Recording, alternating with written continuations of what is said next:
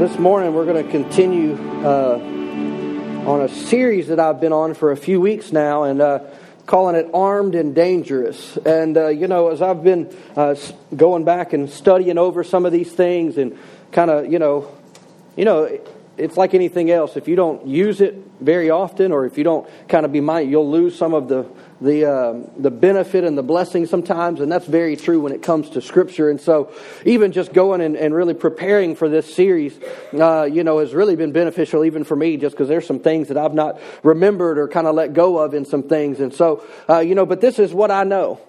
If we will do what we're talking about, do you realize that the enemy cannot defeat you? Now, it doesn't mean that attacks won't come. I'll remind you of Shadrach, Meshach, and Abednego. Nebuchadnezzar threw them into a furnace, and yet they walked around in it, and when they came out, it said they didn't even smell like smoke. They still had to walk through the furnace, but they were walking around, and the conditions didn't affect them the way that they should have. So things can happen in life, but when we really walk in light of Scripture, and we have an understanding of the way the enemy works, and also the tools that we've been given, I'm absolutely convinced that we can stand, and let me say it this way, is that we can withstand any attack. If you go down to Florida, they build homes differently than we build homes here. Why? Because they have hurricanes, and so what? They're built to withstand the force of water and wind at a much greater level than we build here. Why? Because they understand the conditions in which they live. They don't use a lot of wood in the construction of their home. Why? Because it's super humid, and there's termites and bugs and all kinds, and they realize our house may get wet, and so they build a lot out of cinder block. And so they understand the conditions they live in, therefore they live a certain way, and they build a certain way. Well, the same is true for us. Even when it comes to the enemy and the way the enemy works, is that we have to be mindful of Scripture. How many of you realize that Scripture is not a suggestion? Right? Scripture is commands, and it's instruction, and it's wisdom, and it's life to us. It's not just kind of, hey, if you feel like it today. This is what the Bible is. God's way of living successfully. And if we live according to Scripture, we can have everything that God says we can have. And so over the last several weeks, we've been looking, and really the focus of this series is really two passages of Scripture, and we'll look at both of them this morning. This all started from one verse in Psalms, and then as I just, I don't know if it ever happens to you, but sometimes I read Scripture and a verse just really sticks out, and then it just sticks with me, and I just keep thinking about it. And, and so that's what happened with this one particular verse here in Psalms. And so let's just go ahead and read this. I will say, it's over in Psalms 144. You can go ahead and turn over there if you have your Bibles this morning. Psalms 144. We're going to read a verse here together this morning. But one thing I will say, if you happen to not be here for the previous couple of weeks, I would encourage you to get on our podcast. You're like, well, I don't know what a podcast is. It's every sermon that I have. It's almost every sermon that I've preached since I've been here. It's upwards of 150 sermons that you can download for free onto your phone, your computer, whatever it may be. Go to our website, northpointeldo.org, and you can download them. Even if you were here and you're like, I'd like to re-listen to that. It's all there for free. If you like, I don't do all that technology stuff, can I get it on CD? Absolutely. You can see the people out there at the Book Nook, and they can get you one ordered, and we will step back in time to go with some old technology. And hey, old technology still works if your car has a CD player in it. But mine still does. But so those are available, and I would encourage you to really take advantage of that. Because listening to me share something with you one time, I know that even what I was talking about in preparation, listening to something for an hour is one thing, or 45 minutes, or however long we're here, and whatever I'm sharing with you. But there's something different when you go back to it and you feed upon it and you listen to it time and time again. One of the reasons that and I've had people make statements like, how are you so confident when you speak about the Word of God? Because I've spent hours in this. I didn't just wake up this morning and pull something out of a hat and say, hey, let's see what's good this morning. There's been time that I'm asking the Holy Spirit to show me things and to speak to me and to share wisdom. And the same thing is true for you. It's not just because I'm a preacher. God will do the same thing for you. And there are things, and there's messages I've probably listened to, different messages that I've spoken a dozen times, 15 times. I have a message, kind of talking about old technology. My dad, has a tape from Lester Summerall, or had a tape from Lester Summerall. Some of you know who he is. He's an older gentleman who's gone on to be with the Lord. He's a phenomenal man of God. But he had this tape, and it's called "I Did Not Quit." And so later in his life, I'll say it that way, they had asked him it was at a pastor's conference. Of course, he was a minister. And they asked him, and he's this, he traveled all over the world and did all this stuff, 60, 70 years ago. And they asked him, the question was, hey, what was the main thing that really do you believe God used that has enabled you to do all of this? And they were expecting some great, deep theological answer, from this great man of God, and he just said, "I did not quit." He said, "I just didn't quit." And so anyhow, my dad had this on cassette. And so for years and years and years, my dad travels for business. And so he drives a lot. And so he had this cassette tape, and he had wore it out. He had a bunch of them. He told me, "I'm down to my last one." And he would just leave it and just let it play. Because when you're in sales, sometimes it can be discouraging, especially when you're following the oil field around. And, because it's got this all the time. And, So one day I took that cassette and I told my dad, and he said, "It's about shot." And he goes, he had it in his console. It was all old. And I said, "Dad, I could put that on a CD for you." He was like, "Really?" My dad's amazed by technology. And he was like, "Oh my gosh, I didn't know that was possible." And I said, "Yeah, I can put it on a CD and make it for you." So then I made it and put it on a CD. He started listening to it again. Well, then I have listened to that many times. I get discouraged. And I'm going to go back and listen to somebody who says, "Look, you'll make it if you just don't quit." And, and it's really his story. And just over, and I can't tell you how many times I've listened to that message. And it's, and so many times, why? Because there's application that has to be had with this. And sometimes we have to remind ourselves of what Scripture has said. And even things that God has stirred in us, don't forget and don't let go of them just because we're not focused. And so I just say that because I don't say a whole lot about it, but but it is important. There's more to your applying this than just listening to the words I'm about to say. There's going to have to be some investment on your part. And I believe that even as you'll spend that time, it's a seed in the Spirit, but I also believe it's something that the Holy Spirit will honor in your life. And He'll begin to speak to you about specific things. A lot of times as a preacher, what I believe happens, I don't know why I'm saying all this, but here we go. But I believe this is what happens, is that many times I will share the word in generic terms where it applies to many people. And then if you'll apply yourself to it, the Holy Spirit will take that same word and start speaking to you specifically for your life and how that applies, and even how to go about it in your life specifically to you, to your situation, to your circumstances, where it's very targeted. That's not my responsibility to do that. That's the Holy Spirit's job. And so we have to cooperate with Him in that. And so even, as I'm talking about this series and talking about being armed and dangerous, because some of you are armed, but you're not very dangerous. Because you don't really know what you have, even though it's there. Now, you can be armed and dangerous. And that's the goal.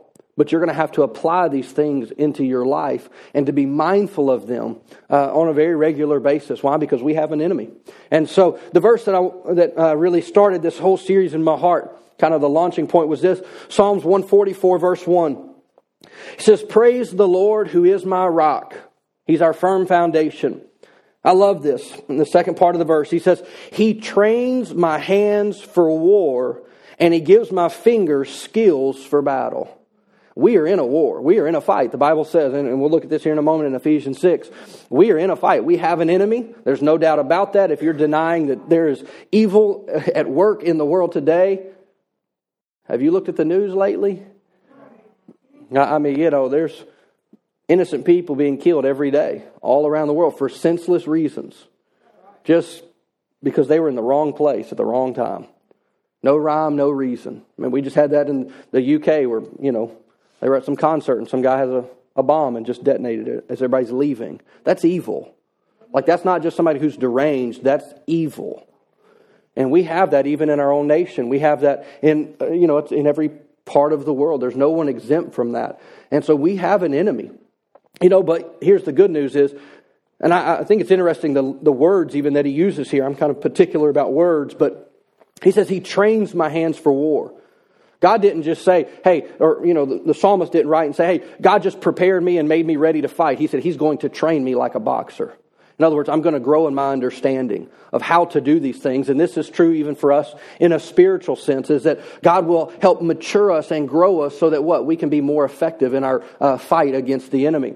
Now, I understand there's a finished work of Christ. And I understand that salvation is secure. But if you're going to experience all of that salvation that Christ made available, you're going to have to fight. It's not going to become just by laid back. He's prepared your hands for war for a reason. Because we're in a war. We're in a fight. And so turn with me over to Ephesians chapter 6. And this is really the main body of the text that we've been looking at over the last couple of weeks. But here in Ephesians chapter 6 and in verse 10, the apostle writes to the church and says, "A final word, be strong in the Lord and in His mighty power."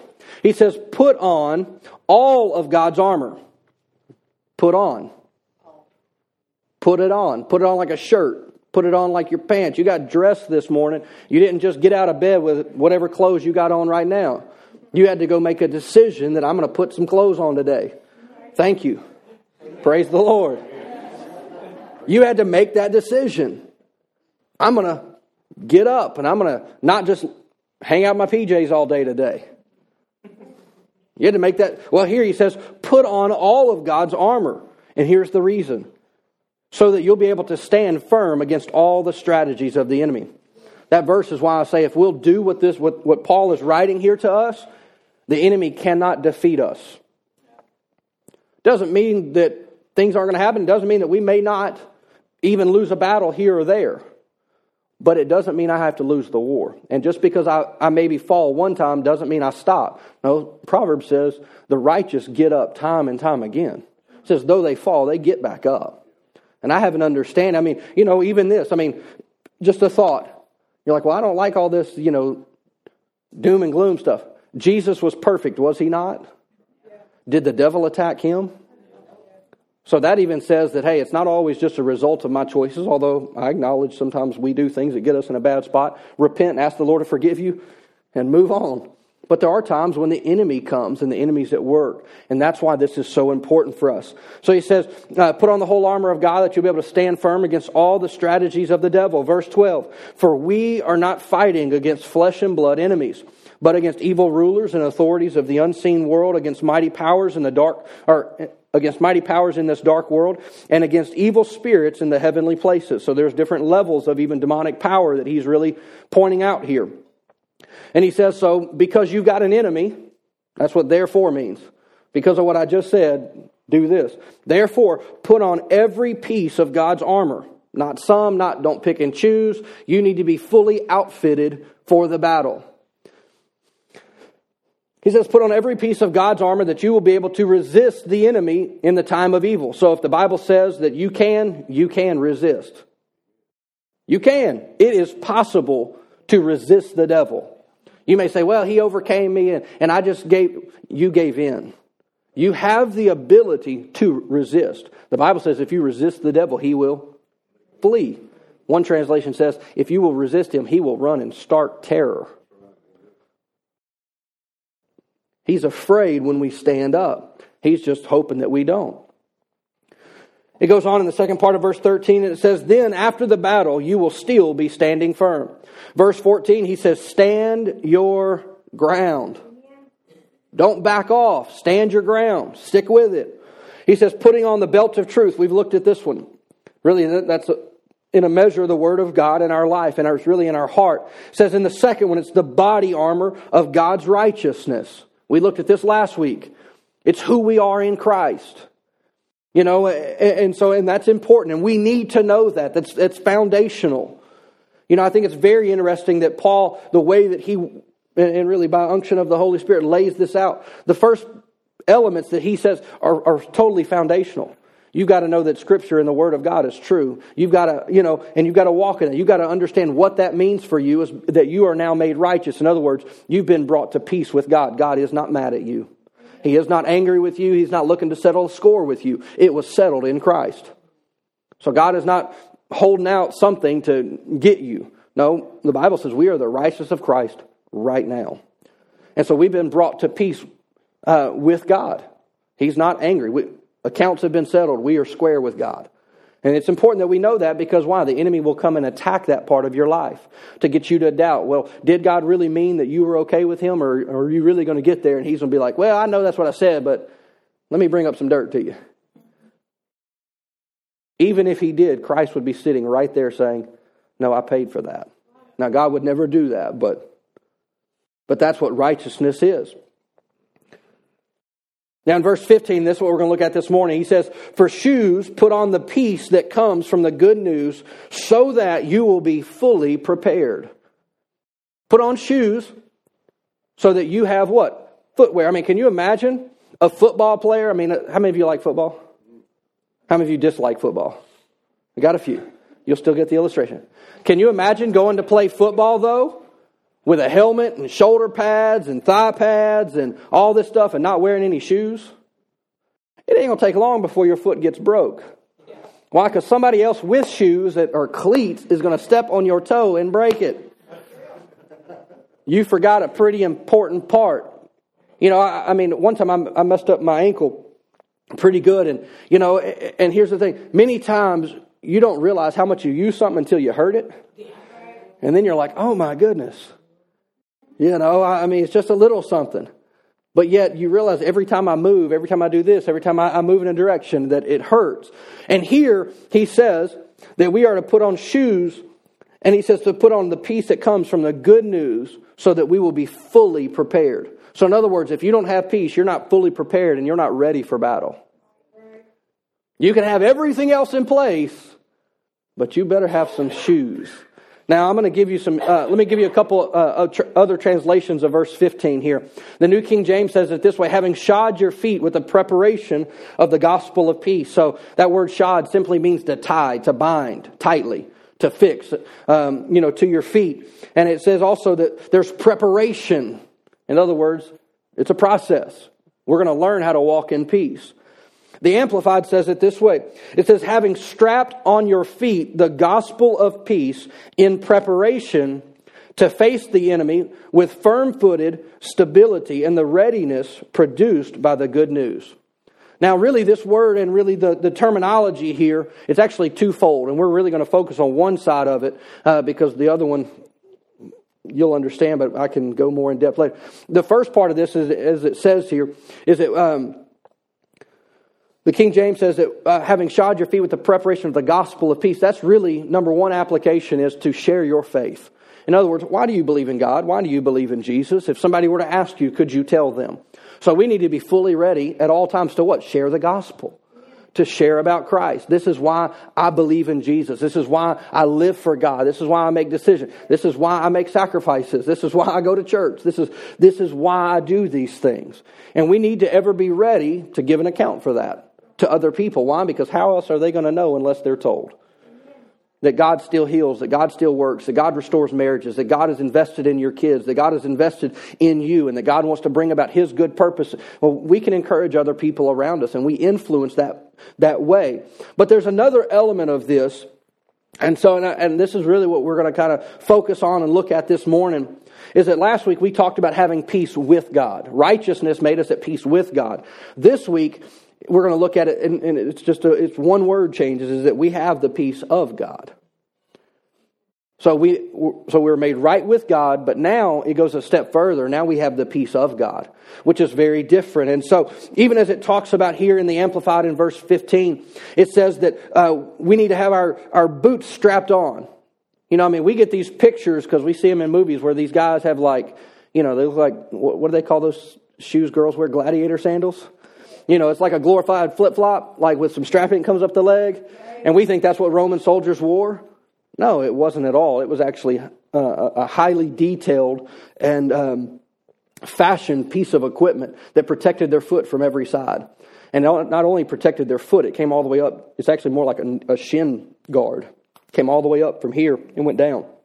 So it covered from here to the tops of their toe, underneath all the way to the backside of their heel, and it was fastened tightly, and it was actually a combination of brass and leather. And so, you know, and we'll talk about some of these things this morning, and so it's important, though, for us, is to understand that shoes are important. Max went out in the front yard the other day and went into our flower bed and walked in mulch, but he didn't have any shoes on. Well, he got his first splinter in his foot. So yesterday, I couldn't get Friday I couldn't get it out because he was squirming too much. And so I was just like, I'm not going to stab him with a needle and, mistakenly. So I'm just going to wait. So I look at it the next day and he actually came to me and was like, it's sore, And so he sits down and I look at it and we finally got it out. Well, how did he know he had something in his foot? Because it hurt. Why did he get it? Because he went outside without some shoes on. Yeah. Now, he's kind of country like that, and he likes walking around with no shoes. He gets that from his mama. I like shoes. Socks and shoes are my best friends, it's just me. And but he walked outside, and so what happened? There were repercussions for walking out there in the flower bed. And so we were able to take care of that, but he had walked out and got hurt. Well, it's important that we understand this. And so... And now let me say this, if one of the things, and we're going to get in more in depth in this, but I'm going to say it quickly, and by the end you'll understand why I say this, is that we have the peace of God, but, and this is why it's important, this is where the effectiveness of our authority and power in Christ come from. Your power as a believer, your authority as someone who is in Christ, stems from your level of peace.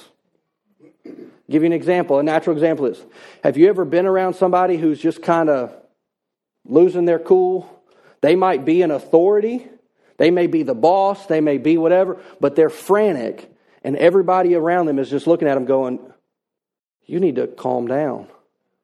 Why? Because in that moment they're rattled. Well, there's no real authority that can be given in that moment. You can bark orders, but nobody's signing up to follow. That's what makes people like generals and, things, they're calm in the midst of war. You see these old war movies and, they're there and they're looking over the maps and they're trying to strategize and the lights are flickering and, bombs are going off everywhere and everybody else may be looking kind of nervous, but that commanding officer is what? He's just focused and he's calm. Guys, the ship's going down. This is what we need to do. Lock this down. Do this, do this, do this. Let's maneuver. Let's do what we need to do. They're calm in the midst of the fight. That's important. Whether you're a husband, whether you're a wife, that's important in your home. You need to have some peace so that your kids don't pick up that, hey, things are going down. The ship's sinking, jump. They need to be able to say, I don't know what's happening and I know things aren't good, but Mom and Dad, I'm going to follow them. I'm going to follow their lead because they are, and they're watching, and they're learning how you handle things. And it's important. And so even in that, and so we'll get into that some more here in a little bit. But one of the things that we have to know is that, so many times we hear things about like peace. And we'll look at a few verses here this morning together. And for some reason, anytime we talk about Jesus being peace-loving, Jesus became wimpy. And yet that's not the Jesus that I read about. Yeah, there's an element of him that he was gracious, but he was a carpenter, he was a roughneck, he was somebody who worked hard. He understood what that meant. It doesn't say that Jesus is coming back with a parade of the angels. It says that he's going to come back in an array of battle form with a loud shout of victory. So he's not coming back saying, excuse me, can I slip by? It's going to be, get out my way. And he won't even have to say it. People will, whoo, hello. That same is true for us. Now, I'm not talking about some fake sense of confidence. I mean a true confidence in your heart is what we're talking about, and a peace that comes from that. And so we're not called to be timid or we're not called to be wimpy. No, we're to be bold in understanding the tools that we have been given. You have tools. Your hands have been prepared and are being prepared for battle. And you have to realize this if you're going to be effective in your life. In 2 Timothy chapter 1, verse 7 out of the Amplified Bible, it says, "For God has not given us a spirit of timidity or of cowardice or fear, but He has given us a spirit of power and of love and of sound judgment and personal discipline." If you're going to walk in peace, you're going to have some discipline. I know that's not a popular word. It's just the truth. Part of what the Holy Spirit can do, and I've had this happen, I get frantic and He says, you need to calm down. Thanks a lot. Appreciate that. Why? Because in my mind, chaos is happening. I've had the Holy Spirit tell me to focus. Focus on your promise. Okay. Well, I have to give way to that. And I have to realize that's wisdom in that moment. So it says that God has not given us a spirit of fear, but of power and of love and of sound judgment. It's personal discipline. I love how the Amplified adds this. It says abilities that result in a calm and well-balanced mind and self-control. When I can learn by the help of the Holy Spirit to have personal discipline. And now I'm not talking about I get up at this time, I go to sleep at this time, I eat at this time. We're talking about discipline in our mind, discipline in our thoughts. You know, just as it says there in Ephesians, it says that we don't wrestle against flesh and blood, but we are in a fight. And it is much of that battle is mental. It's a warfare that he's waging against our thought life. So we don't fight, let me say it this way, we don't fight a spiritual battle in the natural. No, it's a spiritual battle, and you fight a spiritual battle spiritually. That's important that we know this. So we have to have this self-discipline that 2 Timothy talks about. Then it's that ability that will result in calm, well-balanced mind and self-discipline. Self-discipline, self-control. We'll be able to gather our emotions, to gather our faculties. You know, your emotions are a decision that you make. Now, I say that as somebody who's had to deal with my emotions. But I choose to get angry. I choose to worry. I choose to get stressed out. It's no different than I choose to love. It's an emotion. It's a decision that I make. It's something that I allow myself to do. And yet here it says, hey, you need to grab hold of your thoughts. Proverbs chapter 28 verse 1 says the wicked run away when no one is chasing them, but the godly are as bold as lions. Why would we be bold? Because we know that we're righteous. That creates boldness in our hearts and in our lives. And so, you know, let me give you an example of this. And I know some of you will understand this, some of you won't, but you'll just have to trust me if you don't. But, you know, I grew up playing baseball. That was my sport. I loved baseball and played from the time I was 14 until I graduated high school. And then I started playing softball. And, you know, I love to play baseball. I love the game. I don't care to watch it so much, but I do like to play it. And, you know, but one of the things about baseball that a lot of people don't realize is that when you get up to bat, that bat and even your upper body is not the most important part. The most important part when you're trying to swing a bat is your feet and your lower body. And here's why. You know, one of the things about baseball, when you go to swing a bat, the speed is generated from your hands. It's really more in your wrist than even your arms. So the speed of the bat is more this. It's a flick of your wrist more than it is like a full... Yeah, there's elements that are involved in that. That's where your speed comes from. But you can stand flat-footed and swing as hard as you want. And I've done it. Just joking around, messing around. Sometimes we do it in baseball practice. Just stand there flat-footed and just try to swing. You might get the ball out of the infield. More than likely, you're going to swing hard enough and you're going to be sitting on your rear end. Because the momentum's going to carry you and you're going to go, wham, and fall down. That was always funny. And when people would do that. But something happens when you actually engage your lower body, especially your feet. You know that where you hit the ball is determined by your feet. If I want to hit it to right field, I step in a little bit and I hit it that way. If I want to go to left, I step out and pull. The power to hit a home run is not in my arms, not in my upper body at all.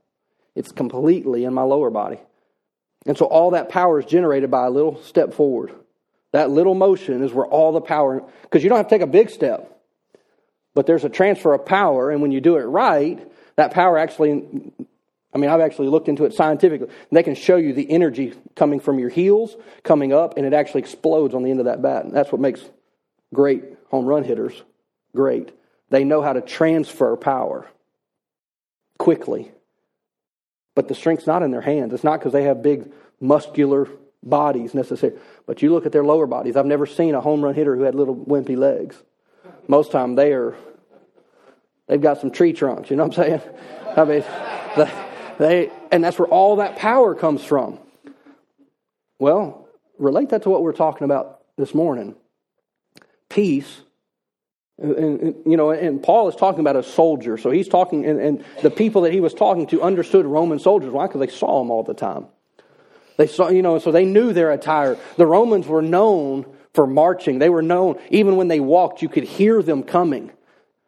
Like they didn't get out of the way of anybody, and they didn't stop for anybody. They would just walk right over you if you didn't get out the way. They were known for this. And so, there's some things that, that we have to know. So let me give you a couple things here for some context. Here where it talks about shoes, and I already shared this, is that it covered the shins, the calves, and went all the way down to cover the tops of their feet, their heels, and it even covered the soles of their feet. Now here's something kind of interesting. On the top side, it was actually, as I said a few minutes ago, it was leather, but they had brass plates over the top of it. So think like armadillo, like stacked plates over their feet.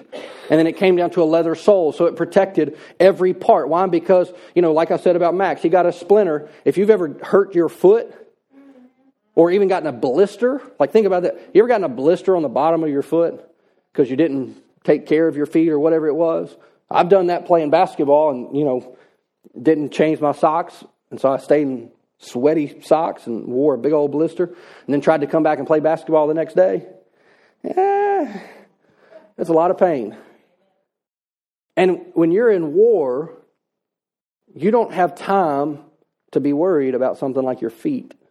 Even our military, in basic, one of the things that they teach you, always have an extra pair of socks. More than your boots, more than anything. You actually get in a lot of trouble for not having your socks. They'll come around and ask, say, where's your socks? And they're not talking about like the one, they're right here. That's not what he's talking about. He wants to know where your extra socks. Why? Because they realize a soldier who can't walk isn't a soldier. He's a liability.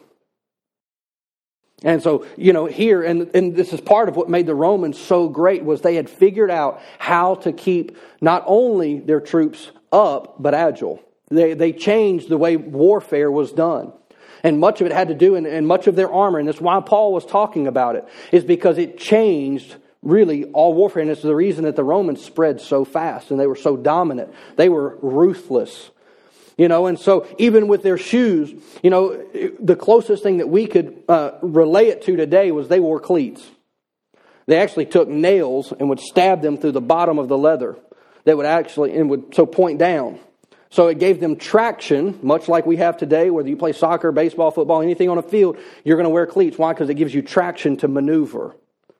Well, what if you're fighting somebody who's barefooted and you're, and you got the ability to maneuver and they don't? You're probably going to win. Why? Because, it's like the old Muhammad Ali, you can't hit what you can't see.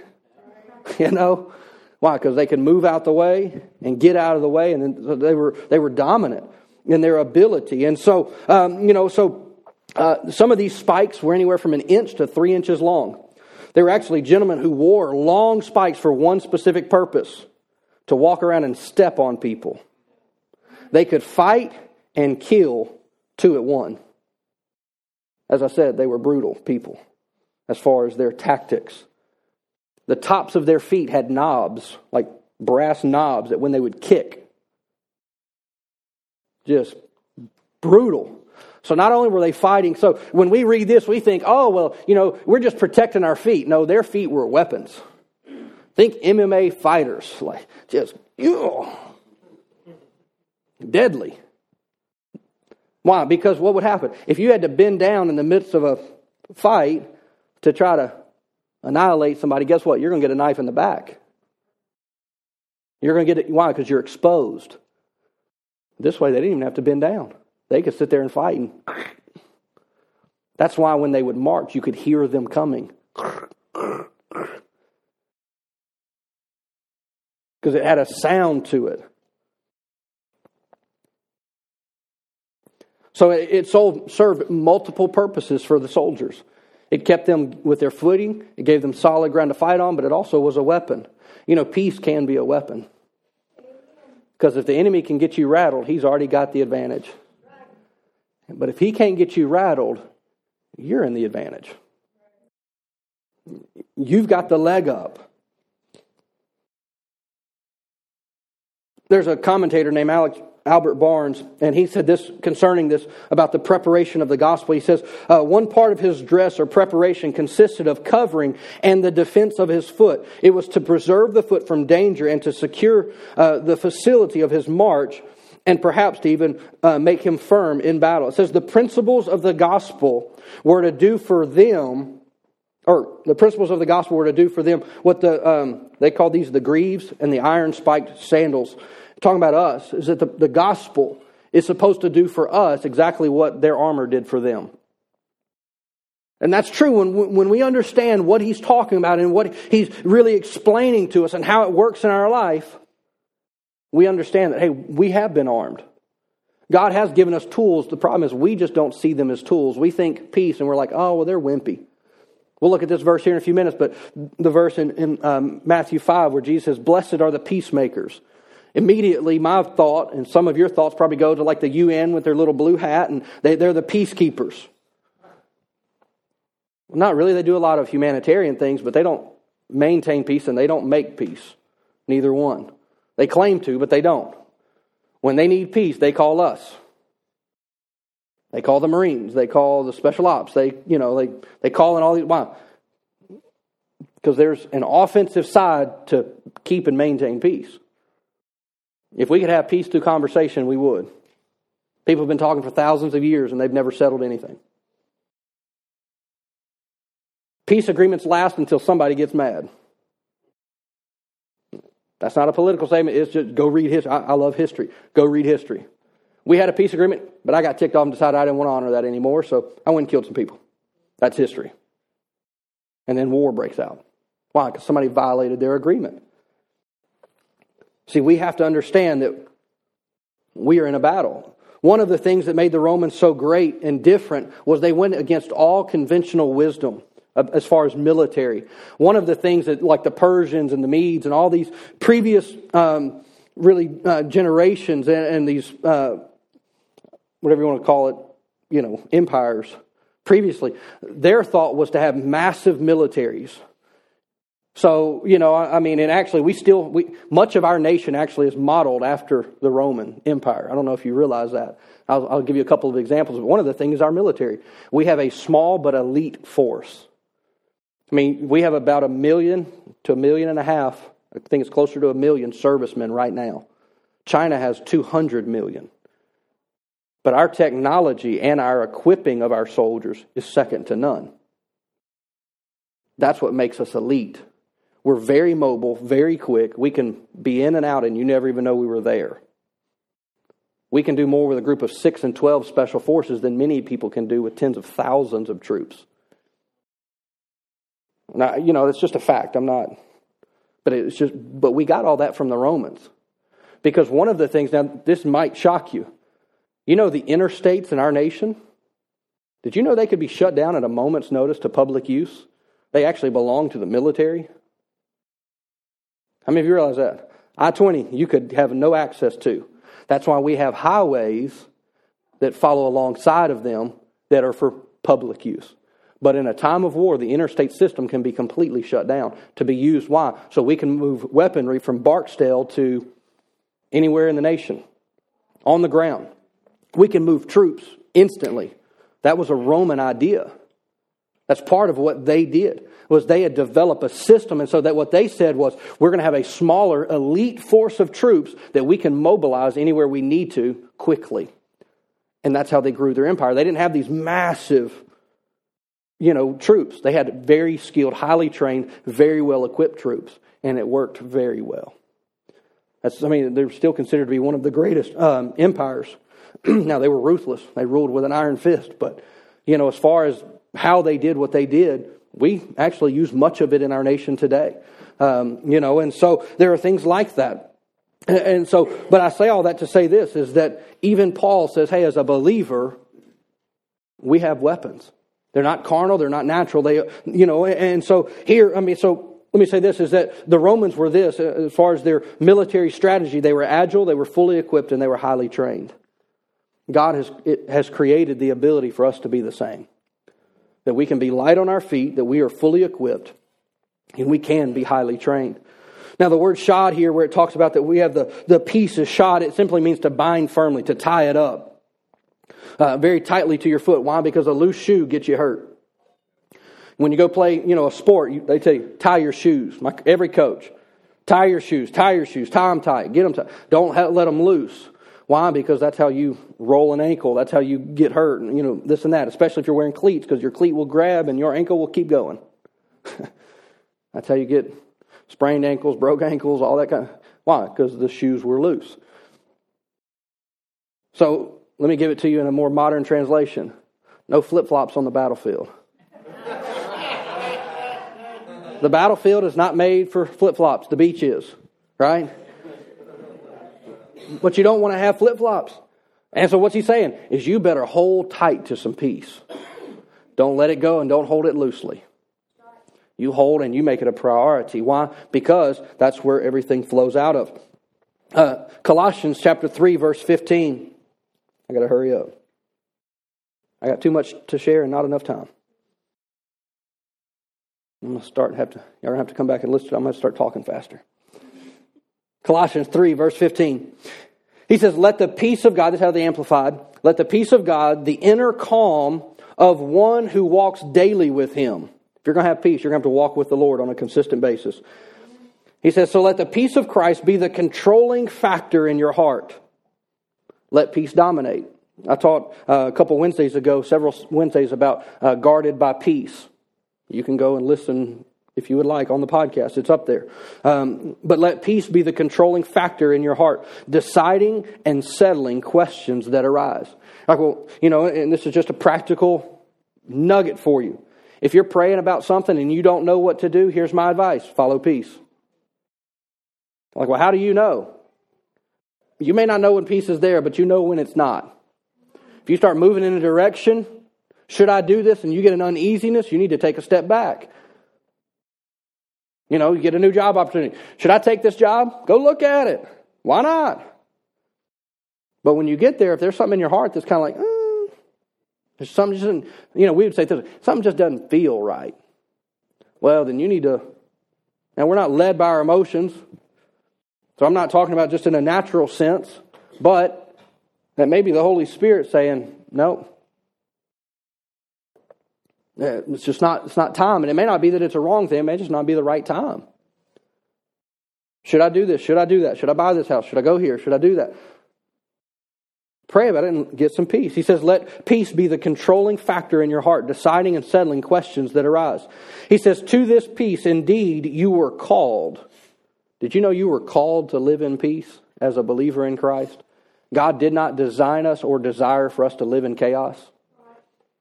You are called to live in peace as members in one body of believers. And he says, and be thankful to God always. Here's the thing about peace is that it's not passive. It's not going to fall on you. Passivity can never bring about peace. If you got an issue in your marriage, you can't sweep it under the rug hoping it will go away. It will come back up, and the devil will see to it at the most opportune time where it has maximum damage. Underlying issues like that are grenades waiting to go off. They're like an IED. You know what that is, right? A roadside bomb. They're just sitting there waiting for a moment, and the enemy's just waiting. And so you let those things sit and you let them fail. Guess what? Oh, we're just not going to have that conversation. Me and Dara have difficult conversations. Why? Because we want to deal with stuff. You said this and that hurt my feelings. You did this and this is what it said to me and I didn't appreciate that. That's not a fun conversation. Many times we'll do it as we drive down the road. We'll have conversations. It's just, how are things? Just honest. Then it can be uncomfortable because it's just, I'm not going to accuse her. She gets to voice her concerns or her whatever it may be. I get to voice it without any defensiveness from either side. Now it's taken us years to learn how to do this. It's not personal because I want to be like a lawyer and I want to state my case, dang it. But I can't, but I have to be willing to give her the space to speak openly with me. Why? And she has to know that she can trust me, that I'm not going to get defensive and come back at her and be like, well, you're stupid. That ain't going to work. I mean, it's not loving my wife well, for one, but it's also not, and this is what many people think. Well, if we just sweep these things under the rug, we're keeping peace. You're not called to be peace keepers. You're called to be peacemakers. There's a difference. There's a big difference, and we have to be intentional about this. So passivity and just kind of saying, well, it'll go, no, that's not at all. I mean, here in Colossians chapter 3, I think I just read this, didn't I? Yeah, I did. It says that we have to let peace be the controlling factor. The thing about this word here is that it's peace that prevails. In other words, it conquers. It's a conquering peace. It's not just, well, I'm going to sit back and wait. It's, no, I'm going to go make some peace. Let me say it this way. It's peace that has a fighting spirit about it. I love you enough to leave you like this, to let this circumstance, to give room for the enemy. I'm going to make sure we shut the back door to the enemy so that when he comes, that door's closed. And we're going to make sure there's nothing between me and you because we're in this for the long haul. And so I'm going to be intentional about that in my marriage. And so, hey, if there's issues, we're going to talk about it. And it may not be today. I know, don't let the sun go down on your wrath. I'll let the Holy Spirit deal with you on that. But sometimes, we try to apply that principle, but there's days. Can we talk about this? Nope. Not today. We can talk about it, but strap on your boots, girl. We about to go. Not today. We will talk about it, but I'm not where I need to be. And it could be the reverse. Hey, I'm calm. You want to have this conversation? Nope. Come on, let's just talk about it. Get over it. I said no. I'm like, oh. I'm going to go find myself something else to do. Surely there's something. But see, there's intention to the peace. It's not just, well, it'll, let me say this. You don't get peace by allowing conflict to just kind of sit. You got to deal with the conflict. I say it this way, is you got to be willing to have the hard conversation sometimes. And that's not just in your relationship. That might be with a coworker, a boss. Hey, we need to sit down and talk. There's some issues here, and I don't want to work in an environment that's not peaceful. So we got to talk. We got to come to some resolve here. And if I can't settle it with me and you, then we got to go talk to the boss man or something. But we got to figure this out. Because I'm not going to put myself in an environment that's not peaceful. Why? Because when I'm not at peace, the enemy is getting an advantage. And I don't want him to have an advantage. Matthew chapter 5, verse 9, out of the Amplified Bible as well. Jesus speaking and says, blessed. I love how the Amplified adds all these little things, but he says, spiritually calm with life joy in God's favor. That's what blessed means. Define it. It says, are the makers and the maintainers of peace. This is the same verse where it says, blessed are the peacemakers. The Amplified says, blessed are the makers and maintainers of peace. Maintaining is a lot of work. I don't know if you realize that. I'm sure you probably do, but have you ever built something and you're like, oh, that was pretty easy to build. And then you have to maintain it and you're like, oh my gosh, this is a lot of work. You get married in a moment, but it takes a lifetime to build a marriage. It just does. It just does. And so you have to be not just a maker of peace. When you first get married, it's just, oh, everything's great and just everything's so lovely and wonderful. And then the honeymoon's over and all of a sudden it's like, oh, shoot. God sent you to me as a gift to rub off all of my rough spots. Praise the Lord.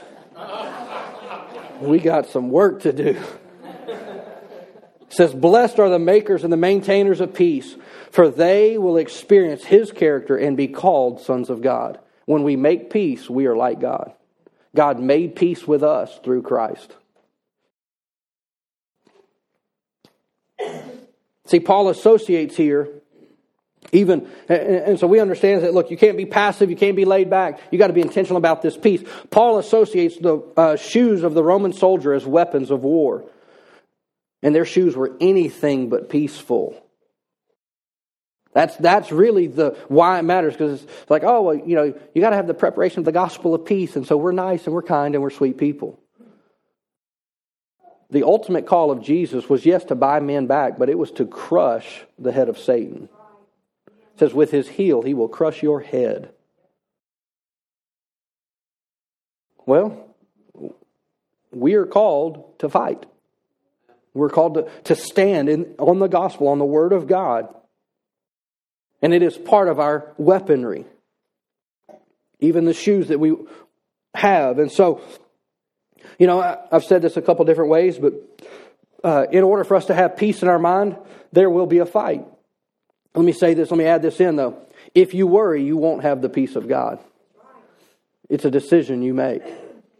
What is worry? Ultimately, it's you resorting to you to fix your problems. That's what worry is. When I pray, I'm saying, I can't fix my problems. God, I need help. I'm acknowledging my need of Him. And so, but if I worry, I'm choosing worry. That's a decision I make. I mean, worry is a thought, but it's also it is an emotion. And some people live an entire life worried. Worried about this, worried about this, worried about that. You're worrying about something that may not even happen. I've had to deal with this in my own heart. Just realizing, look, I don't know what tomorrow's going to bring. I'm going to do what I can for today, and I'm going to trust God, and when tomorrow gets here, God's going to be there with me. Wherever I find myself, He's going to be there too. So He said He'd never leave me. He'll never say, I don't need to worry about tomorrow. Now, I mean, there's planning, and I'm not against all those things, but I'm not going to worry about tomorrow. Right there in Matthew 5, Matthew 6, Jesus says, hey, why do you even worry about tomorrow? Today has enough cares for today. Don't get so concerned about worrying about tomorrow that you're not even here in the now. Philippians chapter 4, verse 7.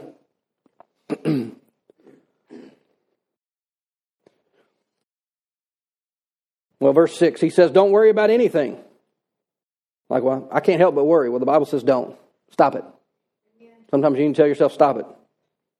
It says instead, pray about everything. So don't just stop worrying and do something else. Pray. It says, tell God what you need and thank Him for it. In verse 7, it says, when you pray, when you cast your care upon the Lord, verse 7 says, then you will experience God's peace, which exceeds anything that we can understand. His peace will guard our hearts and our minds as we live in Christ. Now, this word here, peace, is, I believe I'm going to say this right, is terero in the Greek, and it says, it means to keep, to guard, or to garrison.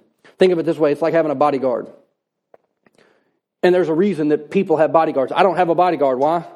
Because I'm not in a place of authority. But if I got elected as the governor of this state, I would have people who would guard me and protect me. Why? Not so much because of who I am, but because of the position that I hold. Why? Because it's a position of authority. Here it says that peace will be like a bodyguard to guard my thoughts, to guard my heart. Why? To protect me. Why? Because I have a place of authority. You have a place of authority in your life. I mean, we don't give bodyguards to janitors, no disrespect. But why? Janitor's an important position. I like a clean bathroom, very important. I like order and things clean, that's important. But that's not a seat of authority. We have a seat of authority. Remember earlier when I shared with you the statement when I said the second aspect is that we have the peace of God, and this is the effectiveness of where our authority and our power come from. The level of your peace has everything to do with how willing the enemy is to listen to you. If you're frantic, now look, I understand. I've had times that I was praying prayers through tears. So I'm not like a robot who has no emotion. Some of you may think that, but I do have emotions. And I do have feelings, and I experience life like everybody else. I mean, I remember specifically the instance I'm referring to is when Max fell off of our countertop and smacked his head on the ground.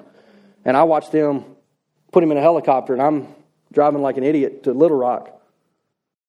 And I'm on the phone calling my pastor, and I'm praying. And I'm crying. Why? Because my boy is on a helicopter and I have no idea what's going on. But I can tell you this, I had peace. So just because in that moment I'm reacting to a moment, there's still peace in my heart. I said, God, you have this. I don't know what's going on, and I don't need to know what's going on because I trust you. And I say that His health springs forth speedily. I say that any bleeding has to stop. That's what they told me. They said, you don't want him here. They said, we can't, if this bleeding would continue in his brain. was 9 months old. Talk about helpless as a parent. I prayed the whole way to Little Rock. Mostly in the Holy Spirit. I didn't know what to pray. I prayed everything I knew to pray. I said every verse I knew to say. After a while, you just run out of stuff to say. Like, Lord, I don't know what else to pray. I'm just start praying in the Holy Spirit. They got there about 30 minutes before I did. I walk in the room. He's in his little gown. He looks at me and smiles. He's loving it. All this attention is great, We went home the next day. It was actually the Friday before Easter. We went home at 5 o'clock the next day. Almost 24 hours from, a little over 24 hours. Perfectly fine. But that's where life gets real.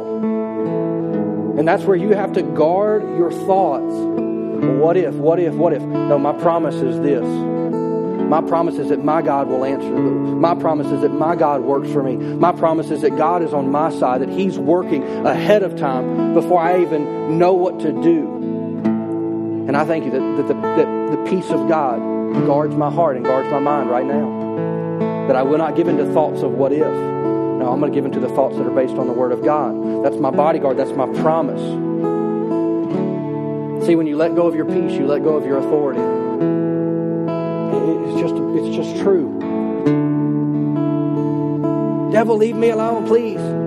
It's like you're yelling, stop it, and running away. You know how you deal with a Goliath? You run at him. David didn't step back and say, go away. He stepped onto that field and said, today, I'm going to kill you.